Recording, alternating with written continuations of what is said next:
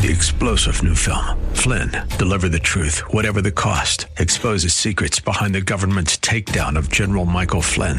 Flynn knew what the intel world had been up to. He ordered the first audit of the use of contractors. This set off alarm bells. He told the truth. He was the most dangerous person for Donald Trump to hire. They had to get rid of Flynn.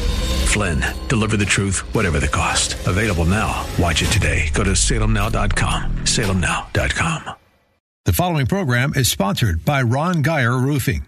The Bible describes events that will mark the last days, or end times. 2 Timothy 3:1 says, "This know also, that in the last days perilous times shall come." Matthew 24:44 tells us, "Therefore you must be ready, for the Son of Man is coming at an hour when you do not expect him." Bible teacher Ron Geyer leads us through Scripture that will help us to remain strong in the Lord. End Time Insights with Bible teacher Ron Geyer starts now. Good evening, family. I thank the Lord for allowing me to come and speak to you again. I love doing it, and I think I've got some great information for you. We love breaking down the Word of God. We love talking about the Word of God. That is my charge, my gift, is to teach the Bible, and hallelujah, you can't teach the Bible without teaching the Bible.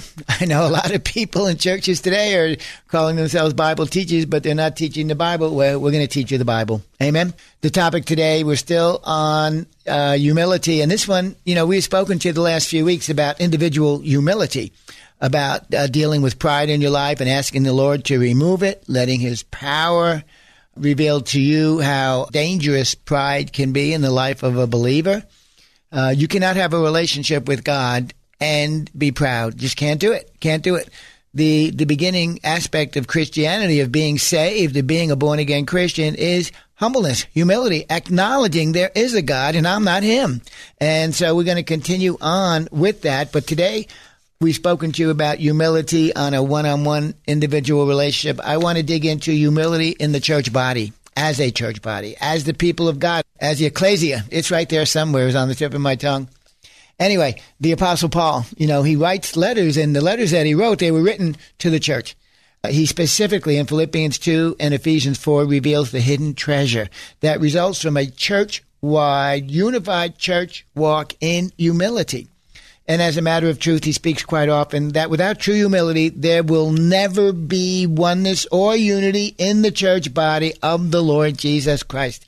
Philippians 2, and I'm going to use some of these verses I've spoken about before. No problem. I don't mind speaking about them again. Hallelujah. Philippians 2, verses 1 and 2. If there be, therefore, any consolation in Christ, if any comfort of love, if any fellowship of the Spirit, if any bowels of mercy, fulfill ye my joy, that you be like-minded, having the same love, being of one accord, of one mind. I like that. He defines unity in the church, oneness in the church, as being like-minded, having the same love.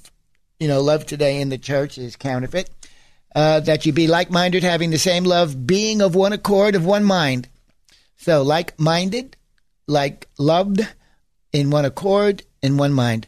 In the expanded version, verse 2 reads like this: If so, then, make me very happy, fulfill, complete my joy, by having the same thoughts, being like-minded, of one mind, sharing the same love, and having one mind, one heart, one soul, one purpose, one goal, one mind.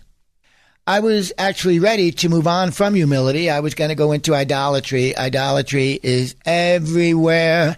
It presents a great danger to the church, and we do need to be talking about it. Once again, I'm on the radio because I'm going to talk about stuff that the pastors don't talk about in the pulpit. Some of them have building funds, and if they were to talk about the things that we talk about, sin, they might lose people, and there goes their building fund. Other reasons, too, they don't like to offend people by talking about judgment, whereas you must have judgment. Judgment is the birthplace of discernment. There's the reason there's no discernment in the body of Christ, because we don't know how to judge. I'm drifting. So let's just stick where I am.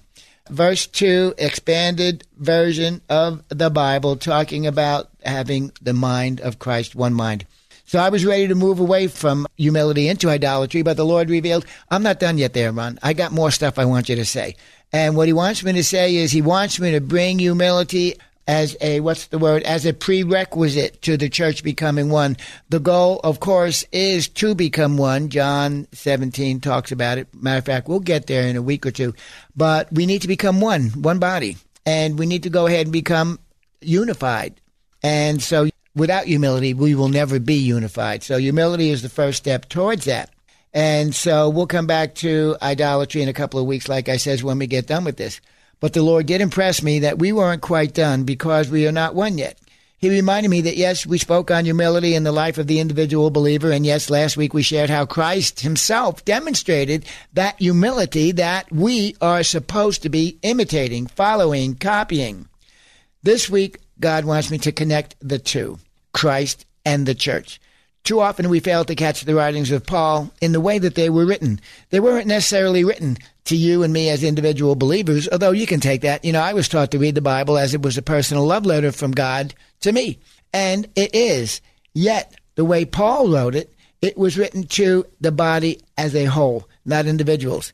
Like I said, Diane and I were taught this is God's love letter to me. And yet, the problem with that is we forget that we belong to the body of Christ. It interferes with us becoming one, becoming a family, becoming unified. How good it is for the brethren to dwell together in unity, in harmony. It's like the oil, the anointing that ran down Aaron's beard. Hallelujah, even to his feet. There's a great anointing when we are in unity, family. But that gets lost in the way that we teach the Bible. The New Testament letters, they're not written to individuals. It's a compilation of letters that's been written to the body of Christ as a whole. Now, you can contrast that with the Gospels.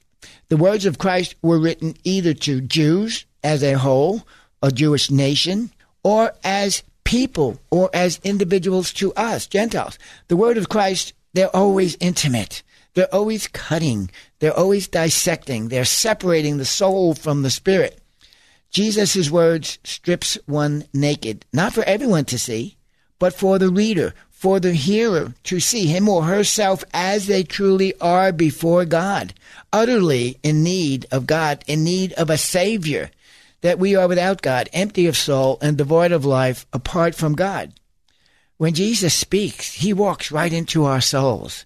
When he spoke, he came right into their lives. He left nothing hidden. Nothing was missed. That's why I love the Gospels. It's just a spirit of intimacy when you're reading Jesus talking.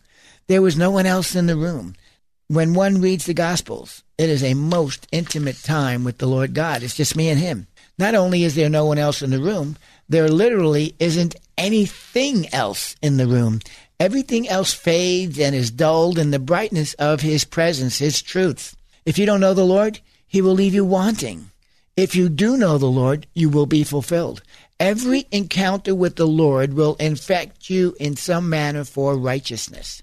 While pride, in all its forms and with all its connective sins of self and ego, is the biggest hindrance to church unity, humility, which encompasses meekness and gentleness and, what's the word I'm looking for? The removal of self from one's life. It's the greatest hope for such harmony in the church of the living God.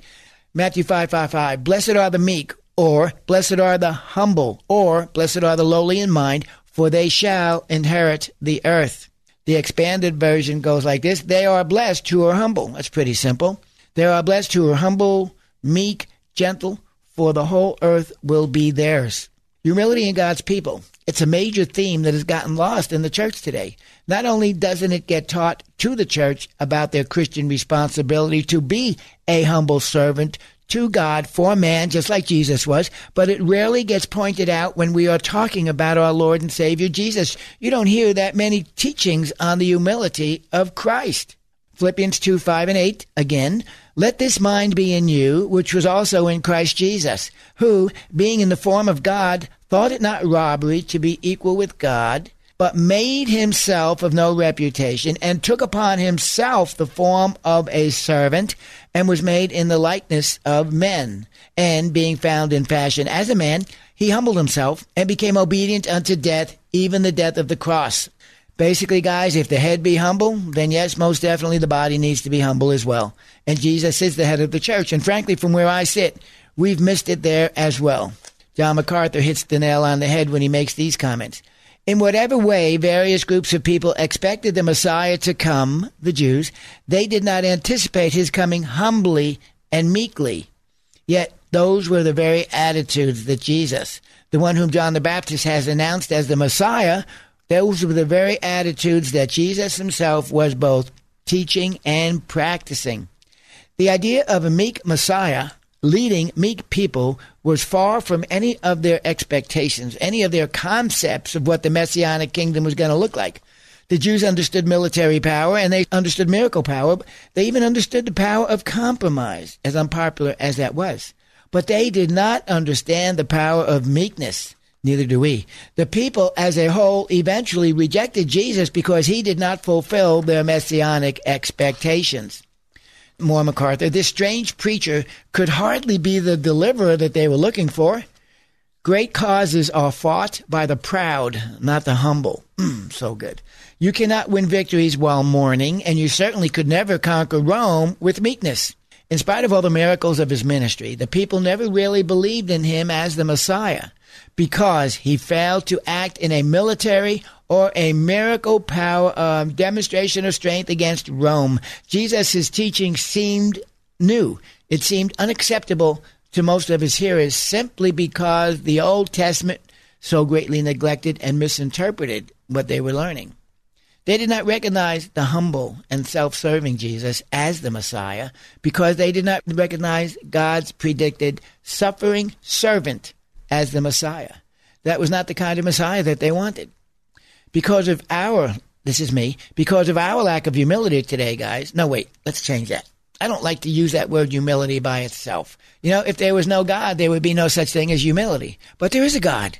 Therefore, there has to be humility, that there is something greater than man. There is someone more powerful, more wise, more loving, more giving, more demanding than man. And that should keep us in a spirit of humility. And if we know that God, we will continue to be humble. But I don't want to just talk about humility alone. I want to make it seem like humility, it's not its own word in my thinking, and it doesn't have its own significance. Humility is inbred in the child of God. One can never get saved without humility. If there is a God, then there must be humility. And that is where a lot of man's problems stem from. It's idolatry. It's pride. Guys, you don't have to be humble before me. I recognize there are greater men than I am. Actually, when the Bible talks about humility, it doesn't talk about thinking of yourself less than others. It just talks about thinking of yourself less important than others. You know, it's not a matter of your value. You know, we're all equal in value, but we've got gifts for our assignments, and it's that should keep us mindful of our humility. Micah 6:8, he hath shown thee, O man, what is good, and what doth the Lord require of thee, but to do justly, and to love mercy, and to walk humbly with thy God. I don't have to walk humbly with you, although I should as a child, as a servant of God. I should prefer you before me. But you had best walk humbly before the true, only living God. And it says it right there to the Jew, Micah 6:8. God has shown you guys, oh man, he's shown you what's good. Well, what's good, Lord?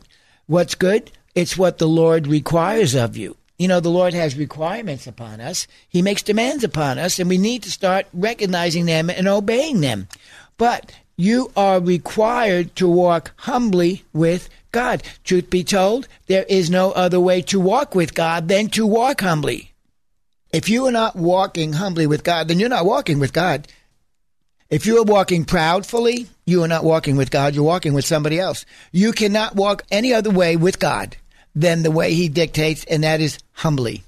For me, I don't separate humility from God. I walk humbly with God. If I'm going to wake up in the morning and I'm going to meet with God, I am humble before him. I recognize it is he who has woken me up this morning. It is he who has chosen for me to live another day, to serve and to love. It is he. I don't get glory for that. I think I spoke about this last week, about Spurgeon's comment. He goes, how dare you be humble? What have you got that wasn't given to you? Right? We didn't do anything. Any gifts I have are from God. I was studying this morning. I woke up and I started reading John 17:1 and 2, talking about Jesus and the glory. He says, God, I want the glory that you've got. I want you to give it to me, please. Why? So that I can glorify you. Glory. True glory comes from God. I'm drifting. But we tend to keep the glory. We want the glory, which is counterfeit. We can't rob God of the glory he gives us to bring glory to him. That was the principle that Jesus tried to teach us. But anyway, back to humility. You either walk humbly with God or you can't walk with him at all. That's all. We try to walk with him with proud hearts and idolatrous spirits. And yet, no, you're not walking with God. I'm sorry. You're walking with somebody else. I don't mean that you'll be denied permission to walk with God if you're not walking humbly with God. I just mean it is a spiritual impossibility for one to walk in pride and walk with God. It can't be done. It's really simple. If you have a proud life, then you are not walking with God. If you have a selfish life, then you are not walking with God. If you have an inconsiderate, arrogant life, then you are not walking with God. We need to quit accepting less than what God requires from us. He has shown thee, O man, what the Lord doth require of thee. Humility is the consequences of there being a God. And he requires you, he demands that you walk with him. But he sets the rules. He creates the boundaries by which he will walk with you. You must walk in humility as a church body. We must walk with humility as a church body. We must walk in harmony as a church body. There are requirements of being a child of God. There is a job description in serving others. As we focus on unity, that's where we're heading, unity through humility, it becomes paramount that we must die to self. When we think about Christ-likeness, humble service must be at the top of those thoughts, of that list. Unfortunately, even today, just like the Jews of Christ's day, we are misunderstanding our role. Philippians, here we go. Back to Philippians 2, 7 and 8. But he made himself, Jesus, no reputation, and he became a servant. He was made in the likeness of man, and being found in fashion as a man, he humbled himself and became obedient unto death, even the death of the cross. This is such an important aspect of Scripture. I know we spoke previously about it, but we must be like Christ. If we are to honor God, as we should, if we are to become one as his body, as we should, here Christ humbles himself and he gives us the example. He could serve us properly through his humility. Well, then we can serve others properly by being humble also. He became our servant willingly. He accomplished this by obeying God. Check out this truth. In order for Jesus to serve God acceptably, he had to do 4 things, right? He had to empty himself. He had to become a servant. He had to humble himself, and he had to obey God. Now, we're capable of all that through the power of the Holy Spirit, folks. We can become a servant. We can empty ourselves as we submit to God, right? He must increase, I must decrease. John knew it back then. He had to humble himself. We should do that. Pride gets in the way. Well, the starting point for humbling themselves is acknowledging that you have an issue with pride, that you think of yourself more highly than you ought to. And then finally, he had to obey God. Saints, if we will just obey God. And, Jesus, right? Jesus, how did he learn obedience? Wait, did you say Jesus had to learn obedience? Yes, I did. Jesus had to learn obedience, and you have to learn obedience. Okay. Well, how did Jesus learn obedience? I'm so glad you asked. Jesus learned obedience through the things that he suffered. Well, guess how you're going to have to learn obedience? Through the things that you suffer. As you learn to deny yourself things that are only killing you. Jesus never asked you to give up anything that isn't destroying you. As you learn to lay down the desires of the flesh, as you learn to put down your ego, as you learn how to serve others because you want the best for them, you will become perfected just like Jesus Christ. Remember, Jesus was and is and always will be God. There never was a time when Jesus wasn't God. Yet, so basically without dismissing his authority or renouncing his authority, Jesus used that authority. He put it to work for him to serve us. And this is so important. We talk about this often in our marriage classes. I am the head of my home. The husband is the head of the home. You guys know that, right? I am the head of the home. It's a spiritual position, but it could often manifest in the carnal realm, in the 5 sense realm. I am the head. I have authority within the marriage. Old Testament wives even acknowledge this by referring to their husbands as Lord. Sarah referred to Abraham as Lord. Let's see. Truth be told, in marriage, the goal is oneness, just like it is in the body of Christ. The perfect plan of God in marriage is oneness, with the wife submitting to the man and the man submitting to the Lord. And in a general sense, both husbands and wives submitting to each other. I have the authority. But if I ever have to use my authority to get my way, to rule, then I have missed it. However, when I use my authority to serve, it's a win-win. Here's a key point. I don't do away with my authority when I serve Diane. You got that? I keep my authority. It's not that I'm denying my authority. It's that I'm using it in a manner to serve Diane. I am the stronger man physically. Stronger man. I'm the only man in my marriage. I am the stronger one physically, right? Now, you could say, well, that gives me dominance, the fact that I can have the threat of force to get my way. No, that gives me the ability to reach stuff on the top shelf, to change the flat tire on the car that maybe she can't do, to vacuum when she's tired. I use my physical strength to serve my wife. I think that's a great picture. When I use my authority to serve rather than to rule, then we win. Jesus did the same thing. He never divested himself of his authority. He used it. He kept it. Here's the key. He never was a tyrant with mankind, and he could have been, right?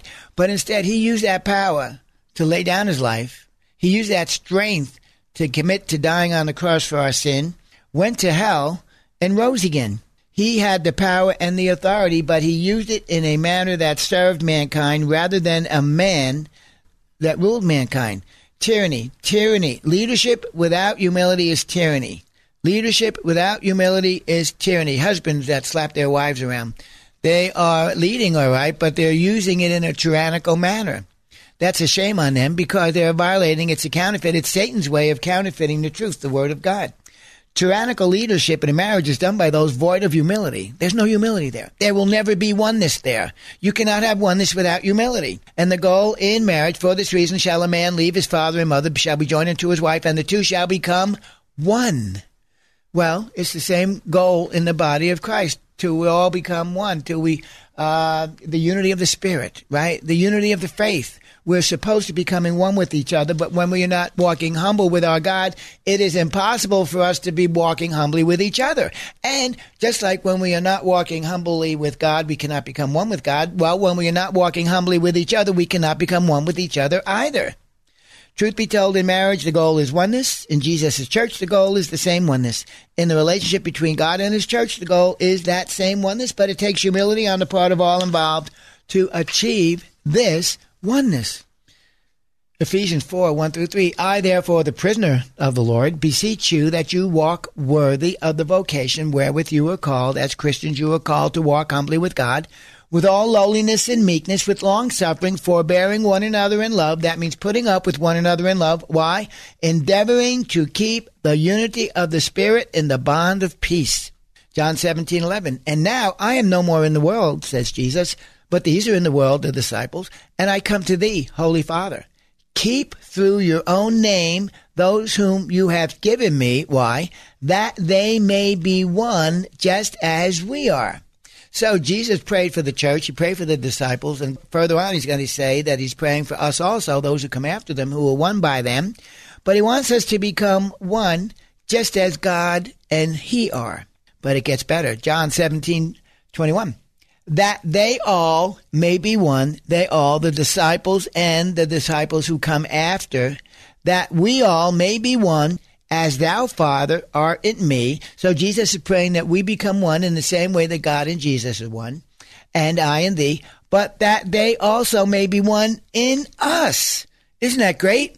Not only are we to become one with one another, but we are to become one in unity with Jesus and God also. And why is that? Let me finish the scripture then. That they may all be one as thou, Father, art in me, and I in thee, that they also may be one in us, that the world may believe that thou hast sent me. Your oneness is a witness. That's the goal. Oneness is the goal, witnessing to the lost, the supernatural power of the Lord, becoming one in unity. That shows people that you need the power of God to live in true love and true harmony. And that's what a husband and wife becoming one does. It's the most powerful witness there is on the earth. Man and woman becoming one, painting a picture of what oneness with a relationship with God is supposed to look like.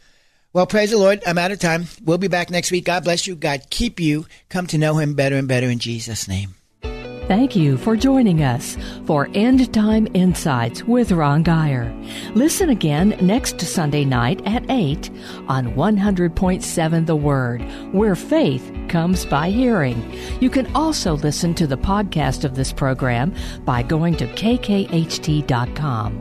If you would like to contact Ron, email him at gospelguy@comcast.net.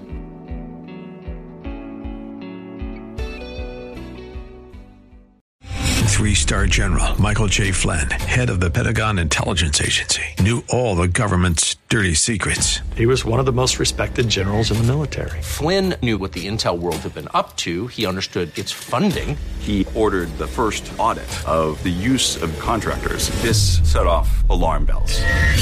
The explosive new documentary, Flynn, Deliver the Truth, Whatever the Cost, uncovers the facts behind this scandal. Flynn told the truth. He was the most dangerous person for Donald Trump to hire. I find out the worst enemy that I'm going to face in my life is right here in America. They took my assessment and they wanted me to change it. And I was like, I'm not changing it. They had to get rid of Flynn. With in-depth interviews, archival footage, and never-before-seen personal records of the man behind the headlines. I just felt like I was drowning. Flynn, Deliver the Truth, Whatever the Cost. Available now. Watch it today. Go to salemnow.com. salemnow.com.